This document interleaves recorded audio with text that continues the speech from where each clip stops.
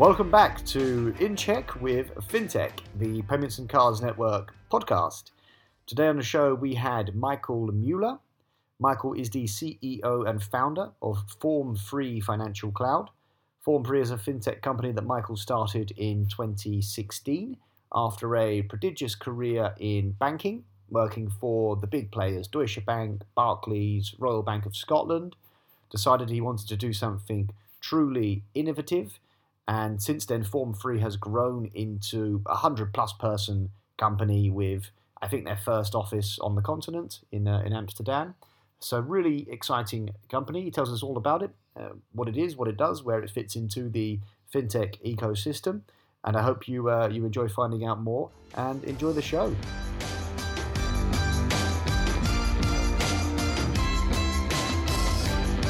Michael, thanks for coming on the show.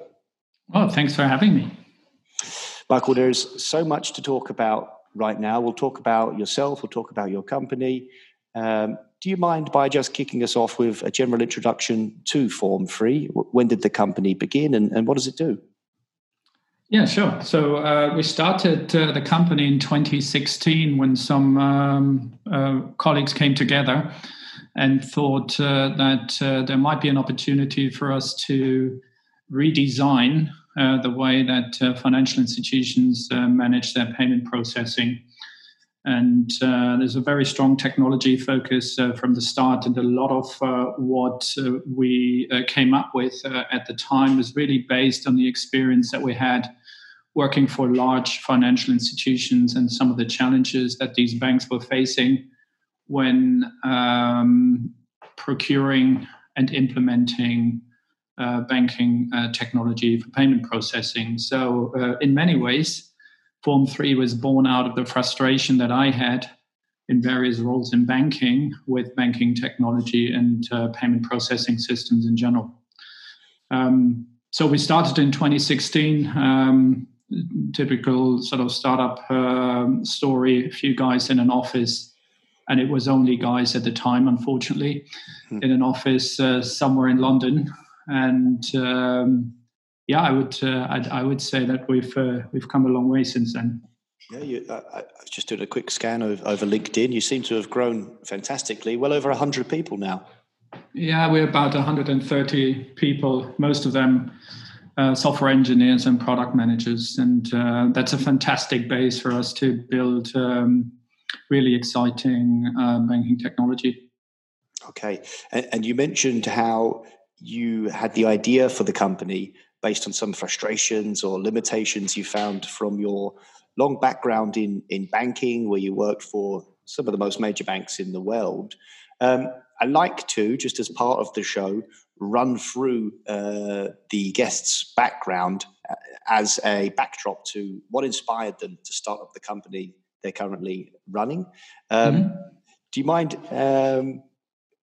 let's say if we were to jump back to not too far, but maybe to the Barclays days where you were a senior corporate banking executive at Barclays. Tell us a little bit about your resume, Michael, and some of the hinterland of what led to you wishing to form this new company, Form3.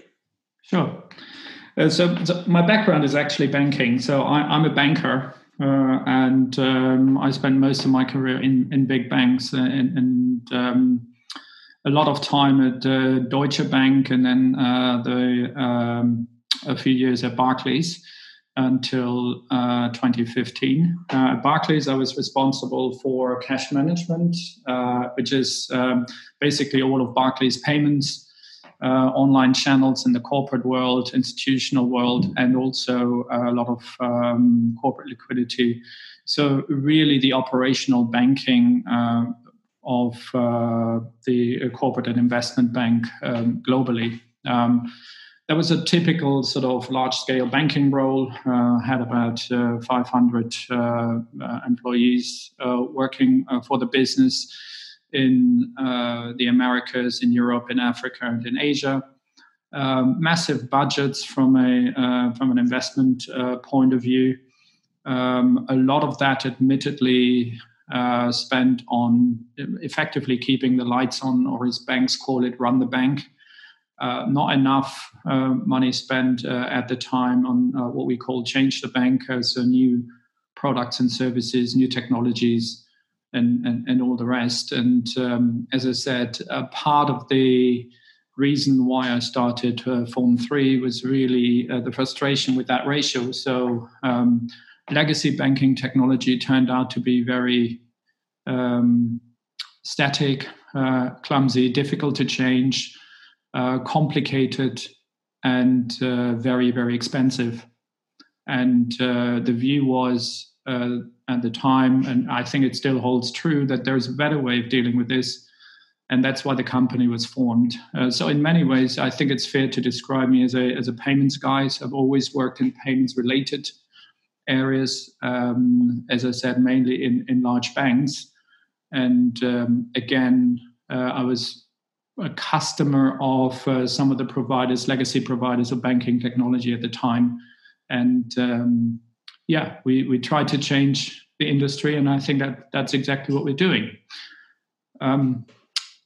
There are obviously a few industry trends that have helped us on the way, and hindsight is a wonderful thing, but we were lucky with the timing as well, because cloud native technology came onto the scene, became more mature or mature enough for enterprise applications in banking, and that obviously has a big impact on scalability, security, flexibility, and all the rest of it. So we make full use of that.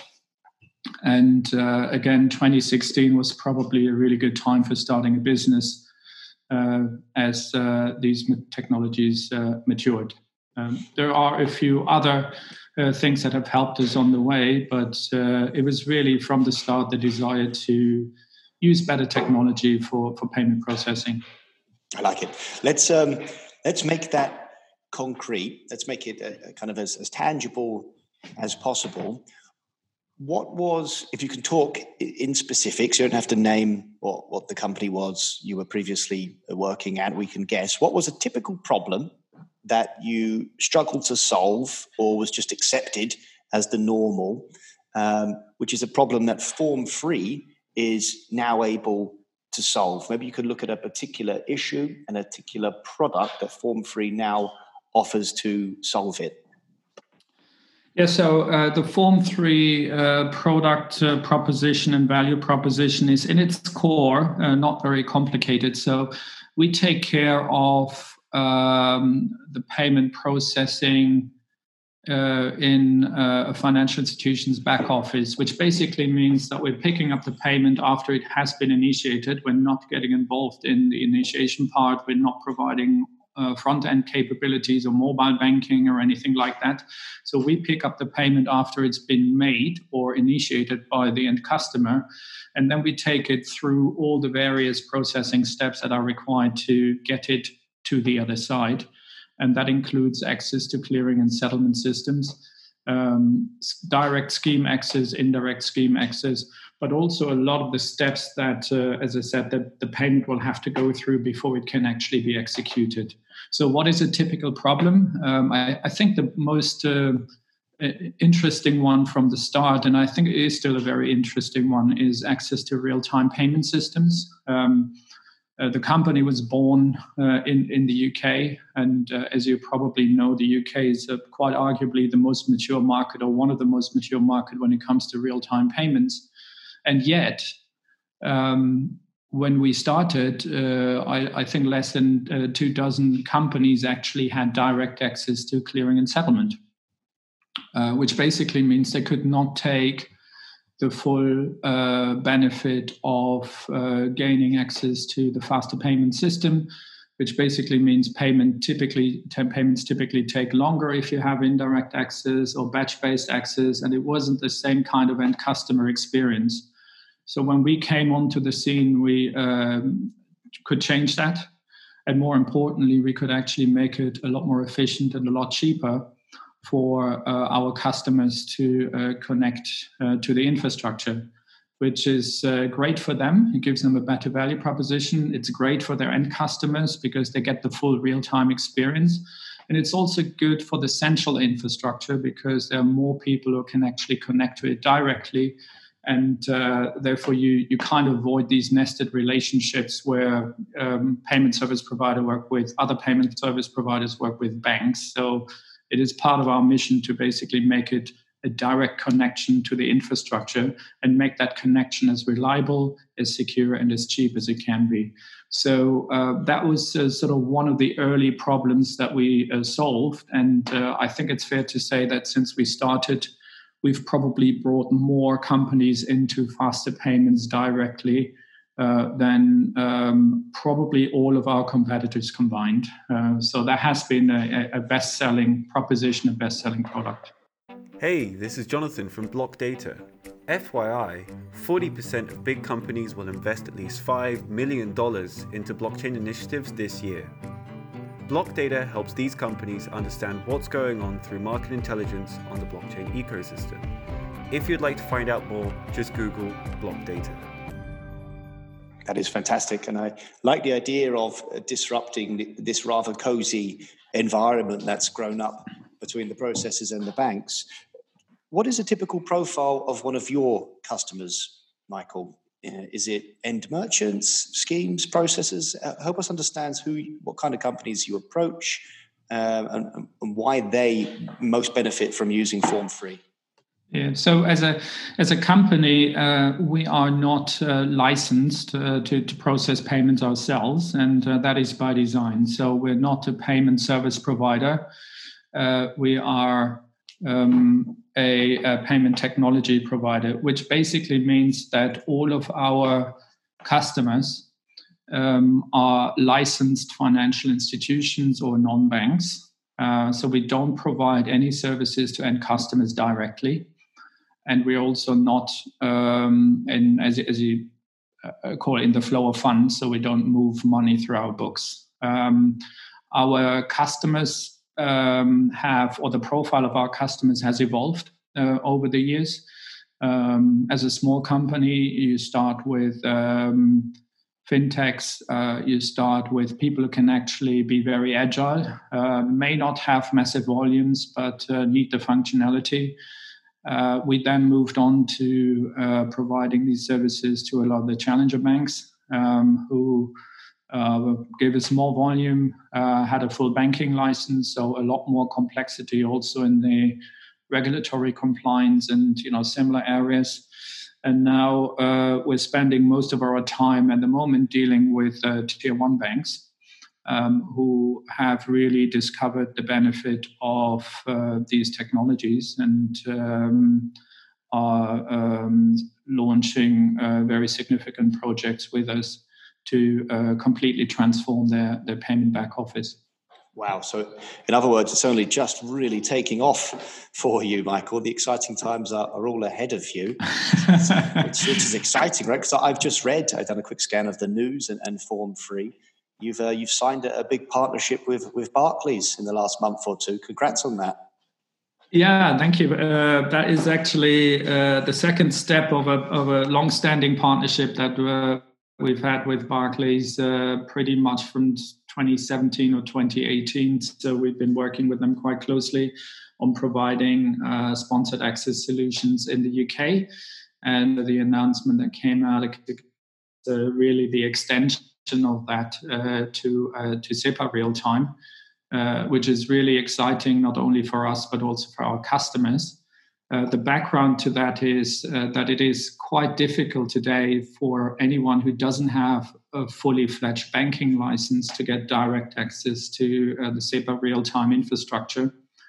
And the scheme currently demands all direct participants to have a central bank account, which in Europe, different from the UK, is only available to credit institutions.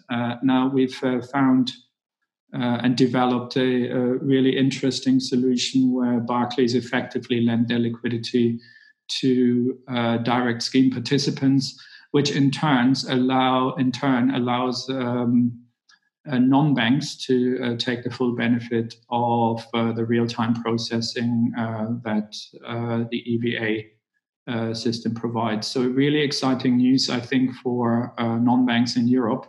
And if you want a logical extension of what we've been providing together with Barclays for a couple of years now. Well, congrats on, I think, identifying that need in the market and finding the right partner in Barclays to start making it a reality. It feels a bit passé asking a Brexit question because we've all been so entirely focused on the pandemic for the last few months, whereas everyone I spoke to last year, I would have to throw a Brexit question in there. It does feel relevant with your business ambitions, though. You've mentioned London is probably the most mature market in the world for fintech. I think I would agree with that, though I suppose you would like to grow across continental Europe. Have you given much thought to, are you at all worried about the upcoming kind of Brexit, or the ongoing Brexit negotiations? Do you think they could possibly have a negative or frustrating impact on your business? What's your take on the whole situation, and what are your contingency plans for it? Well, there's obviously a very personal angle, and that is that I'm a German living in London. So I've been watching events with great interest from a very personal perspective for the last couple of years. But for the company, yes, we've been looking at this. As I said earlier, the good news for us is we're not a licensed financial service provider, so we don't need to be too worried about having the right kind of licenses in the different jurisdictions that we're operating in. We are an international business, however, and that manifests itself mainly in the fact that we have a 100% remote working culture, which basically has allowed us to hire staff, primarily software engineers, in a number of different countries. So I think we're active in 14 different countries today from a developer perspective, and some of those countries are in Europe. So there might be and there will be a little bit of impact on that side, but we're not expecting this to be major.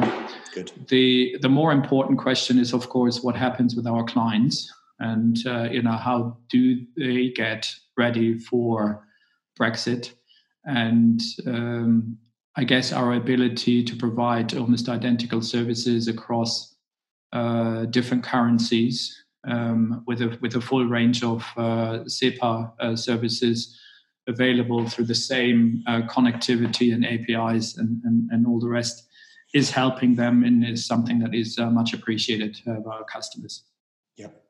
Yeah. You mentioned your ability to employ remote staff, developers in about 14 countries around the world presently.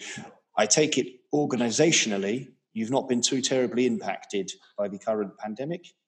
So we've been a remote working company from day one, ever since we started in 2016, and probably had a bit of an advantage over some other companies in the market when the pandemic hit. And that's great. So most of our software engineers are actually working remotely. They prefer it that way. And we pair them up so they work in pairs, and that is a very effective way for us to build technology. But also the rest of staff can actually decide whether they want to come into our office in London and in Amsterdam or work from home. And that has been hugely beneficial in recent weeks and months.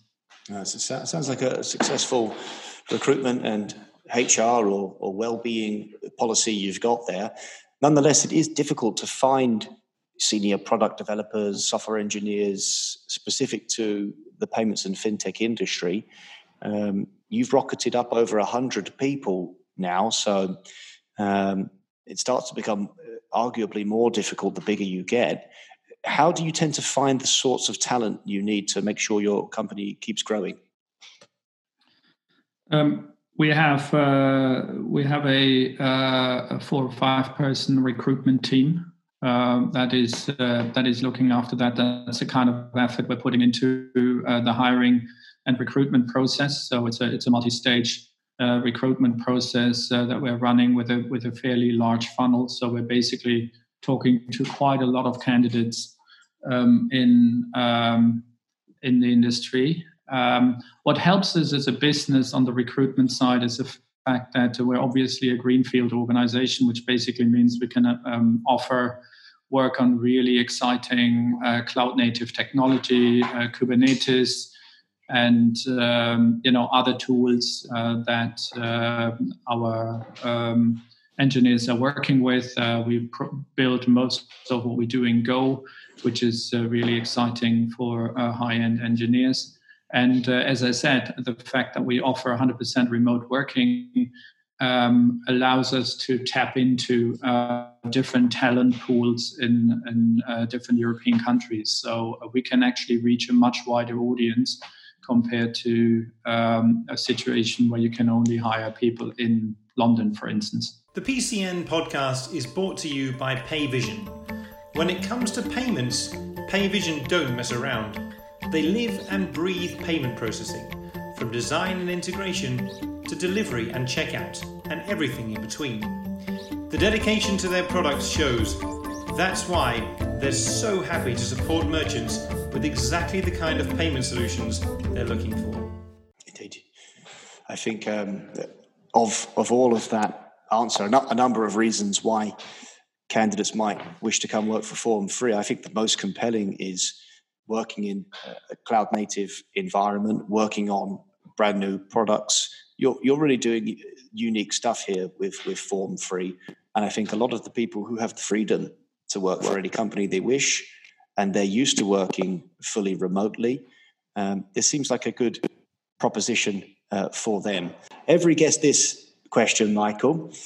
What is the ideal situation for your company in, say, 5 years' time? Where do you see Form Free being in 5 years' time? That's a very good question. And I think one of the things that you learn when you start a business is basically that 5 years is a very long time.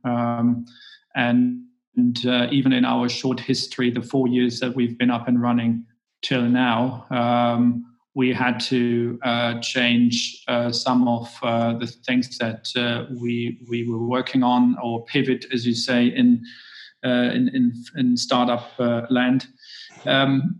Overall, I think our value proposition will remain pretty much focused on payments and real-time payments, bank-based payments. My ambition is to really keep building exciting technology with high-end software engineers and product managers to help financial institutions globally. So we have expansion plans in two directions. One is geography, and we're looking to bring that value proposition to markets beyond the UK and Europe, where we're active today. And the other one is functional scope in terms of making our platform even more functionality rich by bringing in enhanced, say, fraud management capabilities, bringing in additional validations, AML checks, and all the rest.